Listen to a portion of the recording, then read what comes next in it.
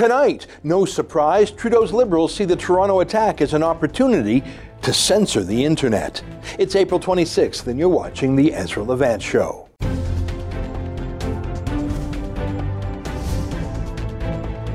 Why should others go to jail when you're the biggest carbon consumer I know? There's 8,500 customers here, and you won't give them an answer. You come here once a year with a sign, and you feel morally superior.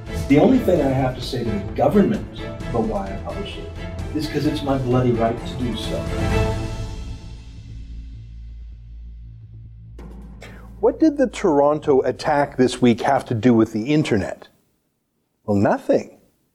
Or to be more accurate, we don't know yet.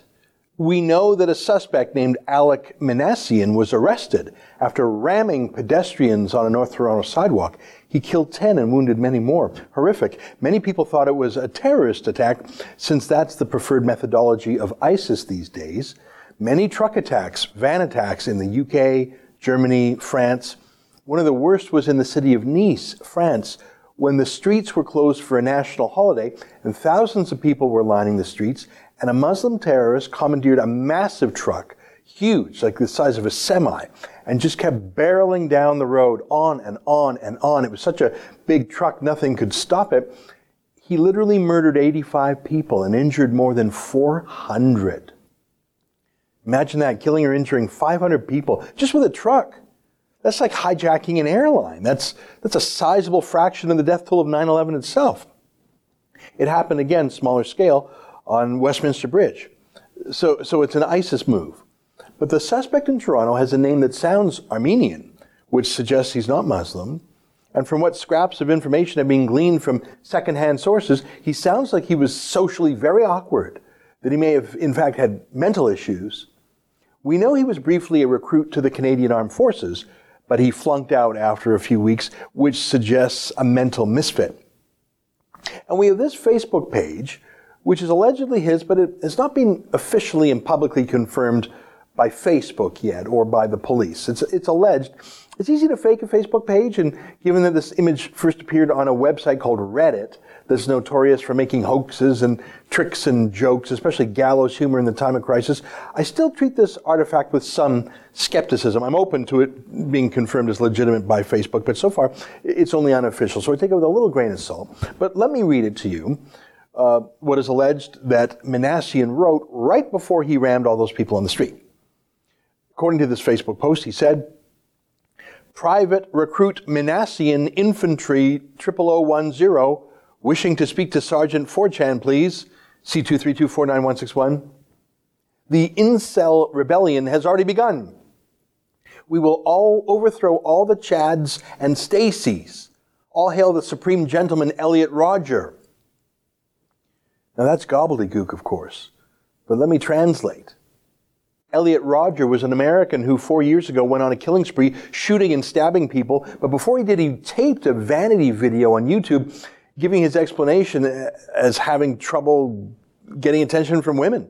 He had various mental illnesses as well, enough to be prescribed medication, which he refused to take. He had personal issues too, a broken family, and he took it out on strangers, stabbing and shooting them before killing himself. So that's the Elliot Rodger here. Incel is internet slang for someone who is involuntarily celibate. That is, someone who can't meet and relate to women, can't get a date. When he refers to overthrowing Chads and Stacys, those are internet nicknames for socially successful men and women. A Chad is a guy who can get a date with a Stacy. This is pretty obscure. This is pretty weird. It's sort of fantasy weirdness, too, that has become the official explanation for the attack. There's a glee out there, of course, amongst the left that Minassian doesn't seem to be Muslim and doesn't seem to be motivated by terrorism of the usual variety, if indeed he was motivated by some sort of anger at women, or women and men, as the Chads part suggests. And Elliot Rodger killed both men and women. He hated women who wouldn't sleep with him, and he hated men who were successful with women. Well, the left prefers that narrative. Angry men are killers, angry because they're men, not because they're Muslims or whatever. My view is, lock them up. Whatever their motivation is, they're murderers. Like I say, it's not a lot to go on because we have no official confirmation of the authenticity of the Facebook post. I'm prepared to accept it as authentic, of course, but not based on an uncorroborated internet rumor. But let's accept it for the purpose of debate because the political media establishment has accepted it. I have no information that they don't. And look at what they plan to do with that, the political media establishment. Look at Melanie Joly, the Heritage Minister. So obviously the question of gender equality is extremely important, and the question also of criminal behavior is not obviously tolerated in reality and can't be tolerated online. People's behavior must be the same online and offline, and therefore we call upon the web giants to make sure that they counter any form of hate speech and any form of discrimination. Now, of course, it's important that no one should commit a crime online any more than they should commit a crime in real life. You can commit a crime on a telephone. You can commit a crime by post office. The internet is not a place for outlaws, but Alek Minassian's crime, if he is convicted, and I suspect he will be, was not an internet crime. It was killing people with a van on a sidewalk. And let me read again what he wrote on Facebook, if indeed it was authentic. He wrote, "Private recruit Minassian, infantry 00010, wishing to speak to Sergeant Fortran, please." And then a number. "The incel rebellion has already begun. We will overthrow all the Chads and Stacys. All hail the Supreme Gentleman Elliot Rodger." I'm sorry, writing that is not a crime. That's weird. That's crazy, maybe. And it calls for a military-style uprising and salutes a murderer, but it is neither a crime in itself, nor would it possibly even reach the level of uttering a threat. You couldn't even call it discrimination. It was against both men and women, Chads and Stacys. I can't even believe I'm parsing such a nutty, weird thing that was written. And if indeed he wrote it, and if it was in fact his motivation, then that's the fact, and it may well show his motivation, so it would explain his later crime. But how on earth the statement itself could be seen as crime, or even as discrimination, or even as hate speech, I don't see it. It makes no sense. You couldn't possibly vet every weird comment like that, so vague, so fantastical on Facebook. I mean, there's 2 billion users in dozens of languages. How could you? You couldn't. So what exactly is Melanie Joly asking the web giants to do? And it's not just her, of course. Joly calls on web giants to fight hate speech from incels after van attack. It's a headline in iPolitics. So I guess Joly has tried and convicted Minassian already. She might be prescient. There's a lot of that trying and convicting by Trudeau cabinet ministers these days, isn't there? Including that farmer in Saskatchewan who was acquitted by a jury, but convicted by Trudeau and his justice minister politically. Here's Patty Hajdu, the employment minister, quoted in that iPolitics story. She said, "From my perspective, we have to have a conversation about misogyny, about the rise in hate and the connection to what some call the alt-right," she said. Now, there used to be a tradition of cabinet ministers not weighing into criminal court cases before they're done, especially before the facts are heard.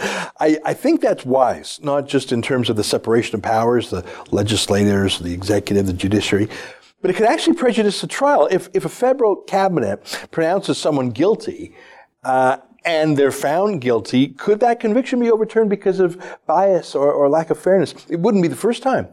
Now, that's a side point, but the main point is, look what's really going on here. This was a horrific mass murderer.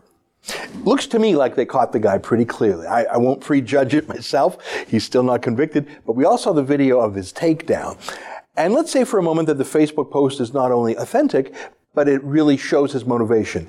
He couldn't have sex, and women who spurned him, and he hated them, and he hated the men who were successful. So do you see what the Liberals have done? They've tied that crime somehow to the alt-right. That's what Patty Hajdu said. Now, what's the alt-right? Now, I understand the term, if I do. It's white nationalism. It's racism. Now, Alek Minassian himself isn't typically considered white. He's Armenian. You can see he's a slightly different skin color to get into racial taxonomy. I don't think the alt-right would call him white. I don't know his religion. I don't know if it's even possible for him to be alt-right, but his ideology, again, with all the caveats, if that was him who did the murders, if that was him on the Facebook page, if that was his motivation, what does being mad about not having a relationship have to do with white nationalism and being alt-right? Elliot Rodger wasn't white either, by the way. His mum was Malaysian. His stepmom was Moroccan. This isn't a race thing. This isn't a conservative thing. This is a sexual frustration thing, maybe. In Rodger's case, it was a mental illness thing. Looks like that could be the case with Manassian too. But so what, right? I mean, never let a crisis go to waste. That's the left-wing rule. The Liberal cabinet has all agreed this was a right-wing terrorist attack, alt-right to use their catch-all phrase. And so they're demanding the web giants, Facebook, Google, YouTube, Twitter, they all have to stop it. But you can't stop people who feel snubbed in a relationship. That's all of us, surely, at one point or another in our lives. You can't stop people from moaning or complaining about their relationships. That's half the chatter on social media for young people. You can't ban that. Even if you would have seen Manassian's alleged post a week ago, you'd say, okay, it's a bit kooky, a bit obscure, a little bit emotional, but that's it. There's literally no way you could censor every emotional woe or every lamentation about a date gone wrong. You couldn't. And of course, that is not what Melanie Joly wants to do or Patty High do. Their goal is to use this mass murder as proof that they need the power to censor their opposition, but their normal, natural, mainstream, mentally healthy political opponents. It's exactly what Justin Trudeau himself told Facebook a few months ago. You censor political news we don't like before the next election, or we'll punish you. It's got nothing to do with what happened in a North Toronto street. It's got nothing to do with stopping actual crimes. It's got nothing to do with emotionally bent men. It's got everything to do with censoring their political opponents and labeling any political dissident, any political dissent as alt-right and hate speech, and then banning it as if it's a criminal act. That's what's going on here. By the way, with the total unanimous support of the liberal media. Stay with us for more.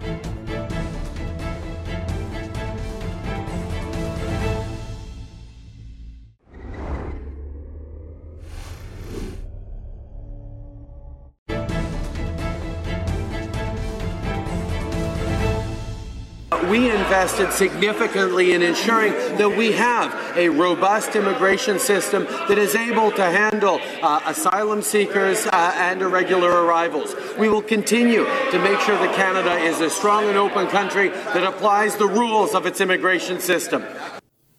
Well, that last part is certainly debatable. Applies the rules of the immigration system. One of the rules is called the Safe Third Party Agreement with the United States, which says, as a matter of fact and law, you cannot be a refugee if you come from each other's country. I mean, Canada, the United States, we have no refugees from our countries. In fact, the flood of asylum seekers just walking across the border from the United States has caused a bit of a crisis.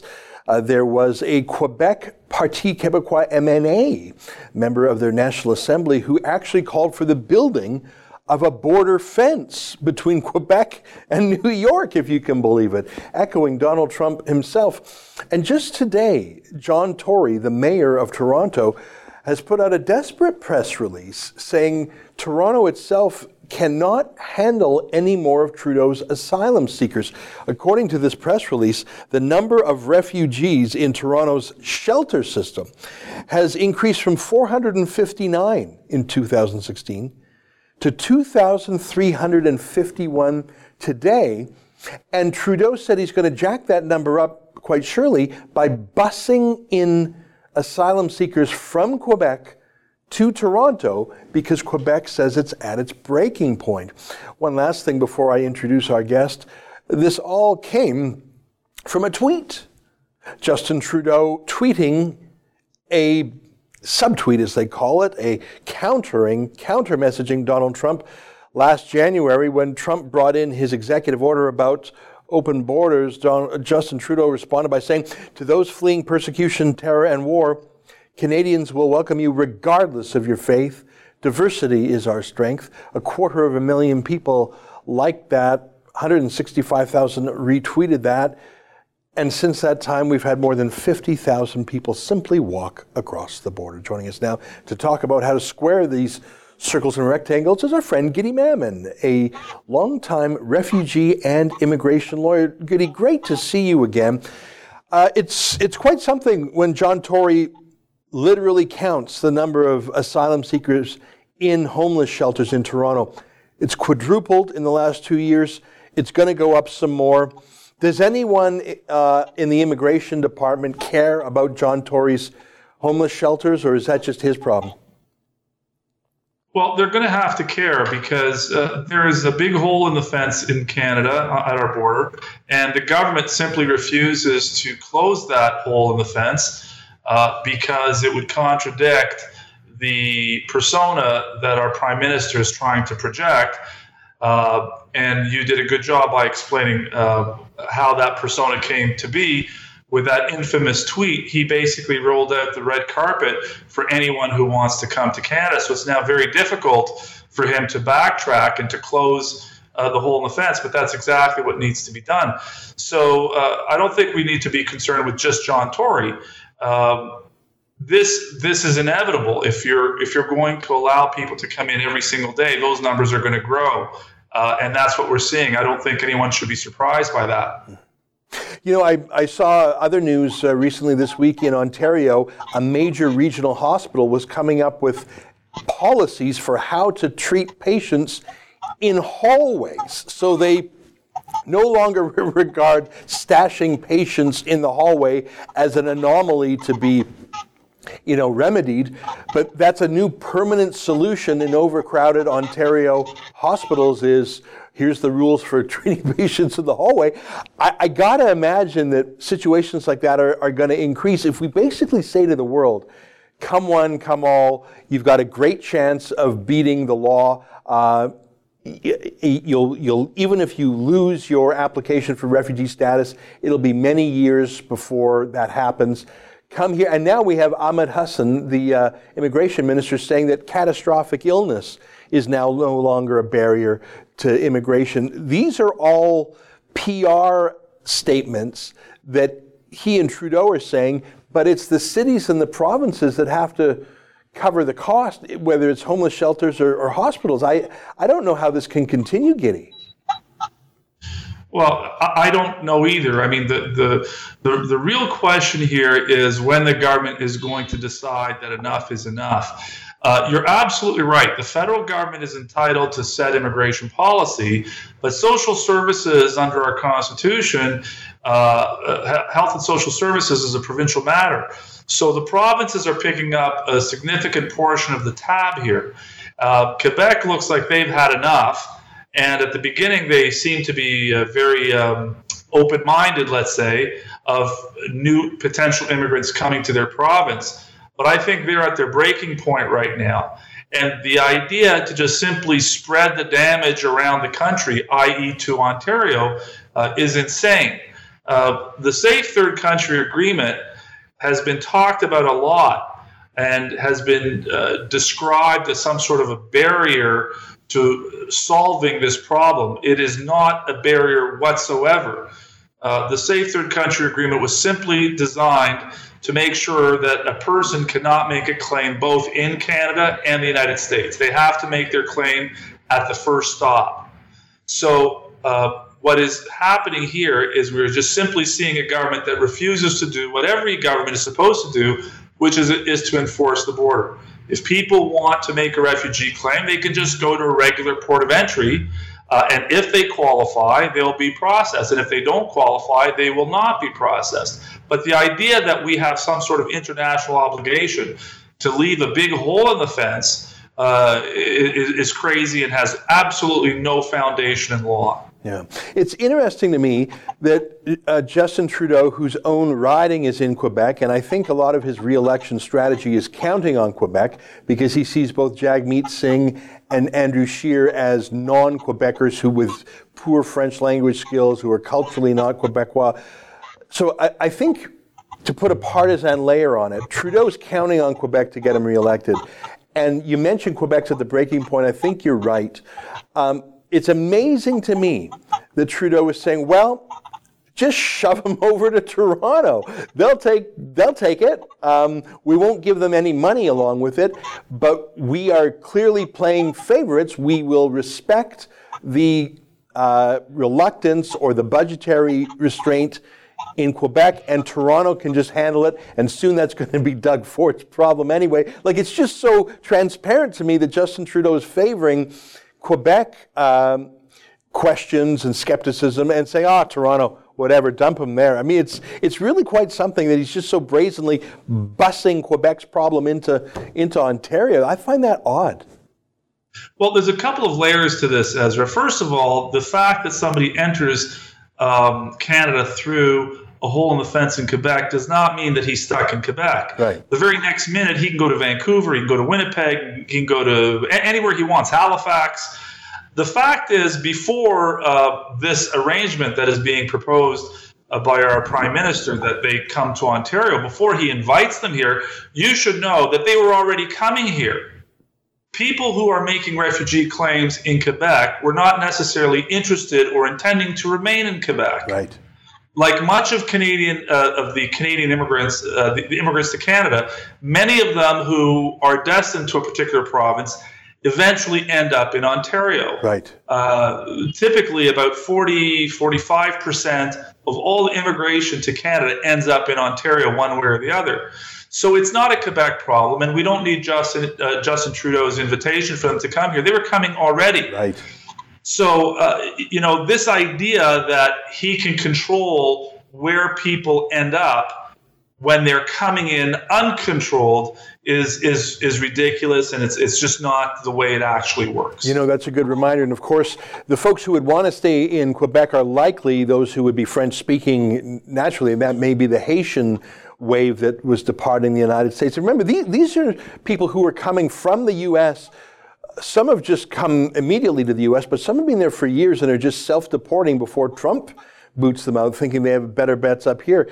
I detect in Justin Trudeau and his immigration Ahmed Hassan not a scintilla, not a jot, not an iota of sober second thought or hesitation that the track they're on is incorrect. I see in immigration polling, Canadians are fed up or skeptical. We hear that from the Parti Québécois. We're even hearing it from John Tory, but not even a flicker in the federal Liberals. Is there any sense that they're on the wrong track, or are they just damn the torpedoes here? I know as a fact they understand they're on the wrong track. The problem is they don't know how to reverse what is going to become one of the most expensive tweets in Canadian history. Yeah. They just don't know how to reverse that. Remember, he came in, the context was the United States was on a track of very negative attitudes towards immigration and refugees. It's clear that he wanted to contrast his campaign from that. He also did that to distinguish his immigration plan for Syrian refugees against the Conservative and the NDP plan when he was seeking election. And he then reinforced it with this tweet. It was one of the most remarkable tweets, but the problem is he can't seem to find a way to backtrack. Yeah. And the question is, how much pain is Justin Trudeau prepared to expose this country to before he says, you know what, maybe that wasn't a wise move. Let's do what is the obvious solution and just enforce that border. Yeah. And that's the end of it. Yeah, you're right. That is about saving face. And in fact, I think back the last 2.5 years, I don't recall Justin Trudeau swallowing his pride. I think to him, not blinking is a political imperative. We'll have to see. I like your phrase, the most expensive tweet in Canadian history. Giddy, it's always good to catch up with you. Thanks for your straight talk. Thank you for having me. All right, what a pleasure. That's Giddy Mammon. As you know, he's one of Canada's leading experts in immigration and refugee law and has practiced both for many years. Stay with us. More ahead on The Rebel.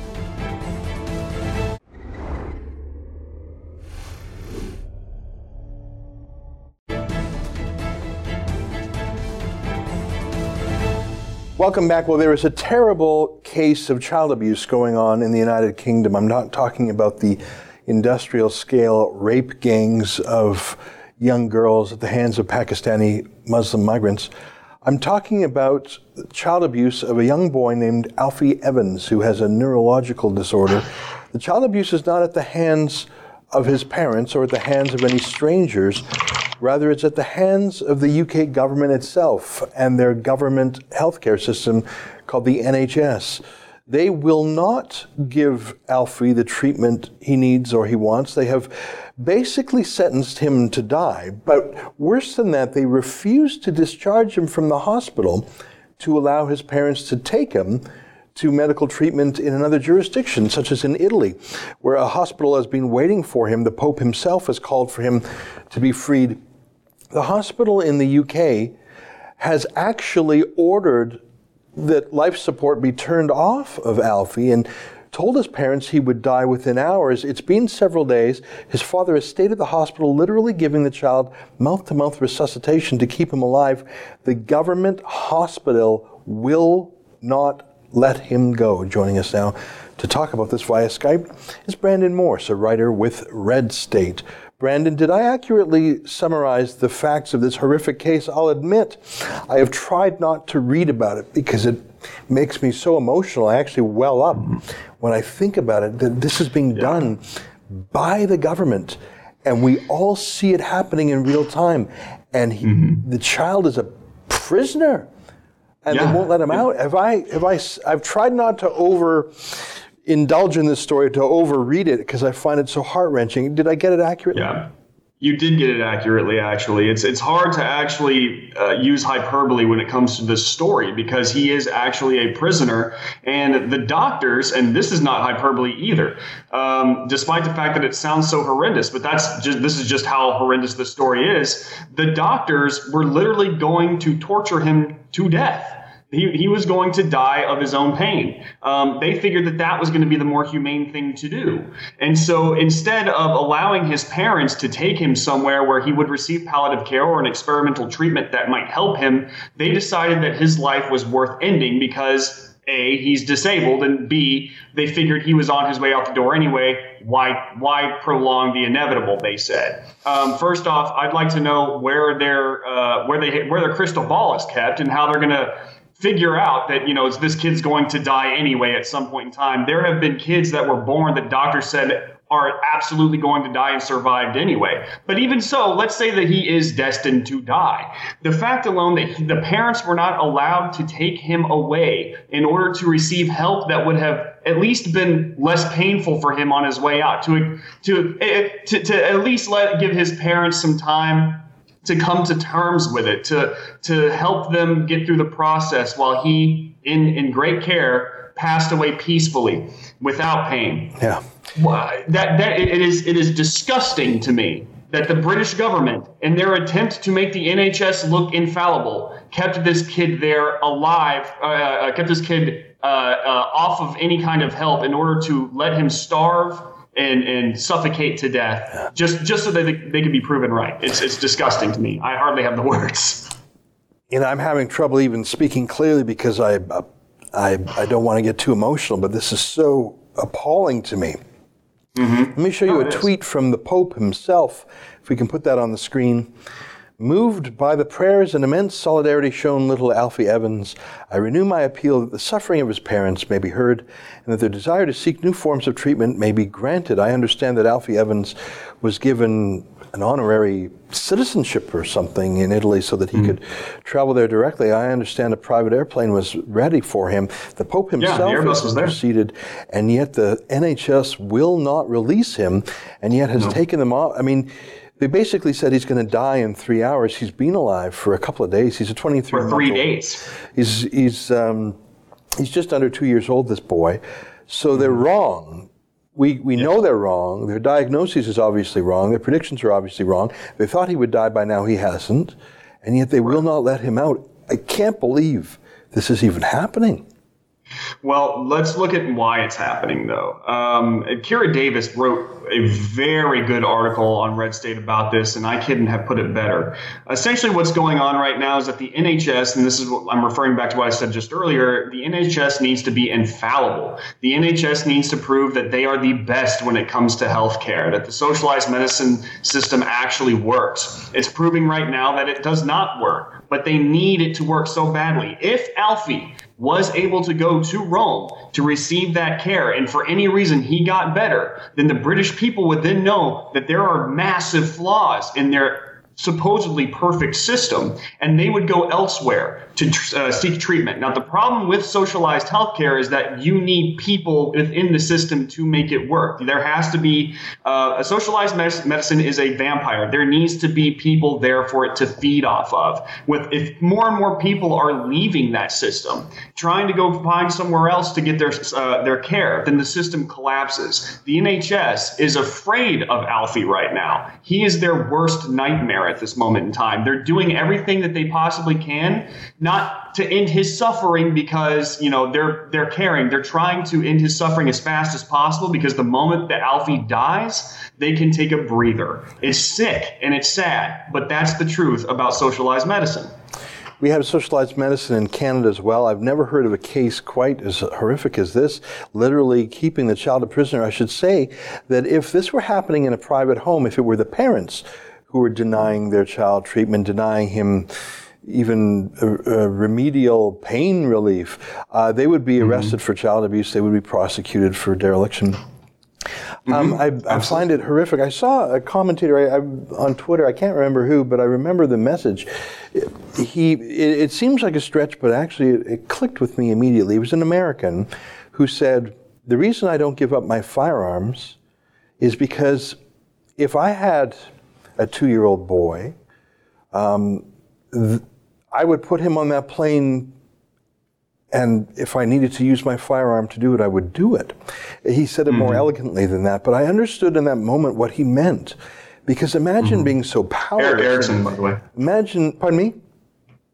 It was Eric Erickson, by the way. Oh, is that who it was? I guess I saw someone else say something similar. The point being, Americans who love the Second Amendment often say it's to protect against tyranny. And, the first American Revolution was won because of the right to bear arms.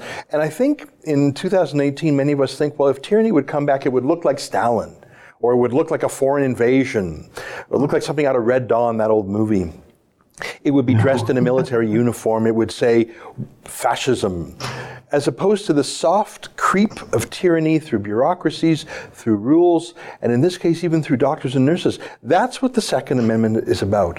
When some bureaucrat says, you will not take your dying son out of this place just because Rule 17 sub 3. And that is tyranny. Last word to you. No, it's absolutely. I'm sorry, I'm not even speaking clearly. I'm so mad and sad. Last word to you, Brandon. Yeah, I don't blame you. No, you are 100% correct. And that was something that George Carlin himself had said at one point in time, that tyranny nowadays wears a smiley face. It's the peace and love movement. But what C.S. Lewis described them best as the moral busybodies who do everything that they do, who oppress the people at the behest of their own conscience. These people are, unlike criminals who might be sated eventually, do so because their morality drives them to do it. This is why you see people like people who support socialized medicine take the actions that they do against Alfie. They truly believe that what they're doing is for the good of the people. Obviously, this is not the case at all. This is torturing a baby to death to save face. Yeah. I think when tyranny comes, it won't come from a soldier. It'll come from teachers and nurses and social workers. I think that's what's happening in the United Kingdom now that I think about it. Brandon, thanks so much for your time today. My pleasure. All right, there you have it. Brandon Morris from Red State. What a horrific case. I'm sorry I can barely speak clearly because of it. Stay with us. More ahead on The Rebel.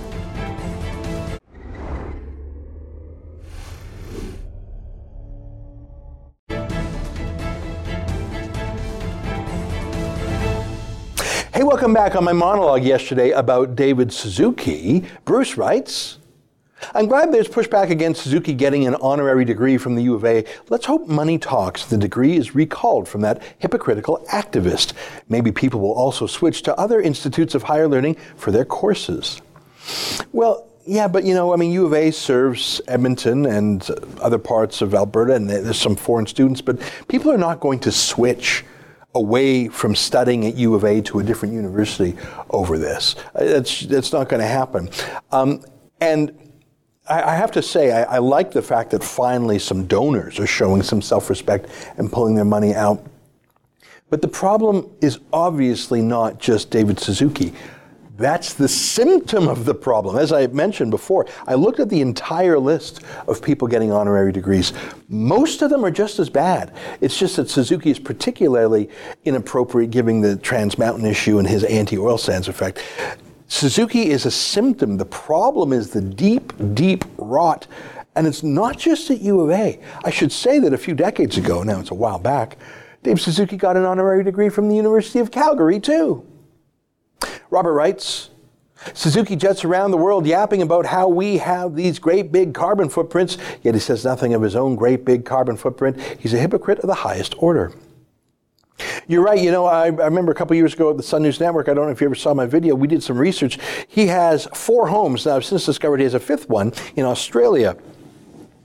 I got nothing against the guy being super rich. I mean, he's got to be the 0.1% of 0.1%. Like he's like his Vancouver, his main Point Grey property alone is worth $15 million. I'd say David Suzuki is worth $50 million, $75 million. Like he's a serious player. Got nothing against that. Boy, I wish that were me. I'm just saying, number one, he made that money off the backs of taxpayers, the CBC, the National Film Board, huge speeches to public institutions. And number two, he's the one who's condemning capitalism while he's mastered it. On my interview with Phelim McAleer, Ted writes, thanks for the interview with Phelim. I'm a big fan of his, and this new play of his he is doing is right up his usual alley, namely exposing what the leftist majority in the MSM don't want us to know, the ugly truth. In this case, how an oil company was railroaded for $18 billion. I look forward to your report from Frisco. Thank you. I would love to go down there. I mean, I haven't booked that ticket. I mean, it's a bit luxurious to fly to San Francisco just to see a play. Now, I should tell you that this environmentalist lawyer of fortune has not yet collected that verdict of $18 billion. Or whatever the amount is. He's appealing, suing. In fact, the case, weirdly, is being heard in Canada. An appeal is being heard here. He's trying to enforce that order. So he hasn't got the money, but boy, he's trying. And it was amazing, the chutzpah that he was filming himself, making a documentary of himself as he was going for the money. And that was a large part of his undoing, because, of course, we saw the outtakes when the parts he was going to leave at the cutting room floor, this lawyer, Donziger. The court commandeered that video and saw the shakedown. Incredible. Yeah, but Phelim does things in movies and in plays that almost no one else in the industry would do. And as he told us, he's in isolation because of it, but I guess that helps him think. Well, that's our show for today. Until tomorrow, on behalf of all of us here at Rebel World Headquarters, good night, and keep fighting for freedom.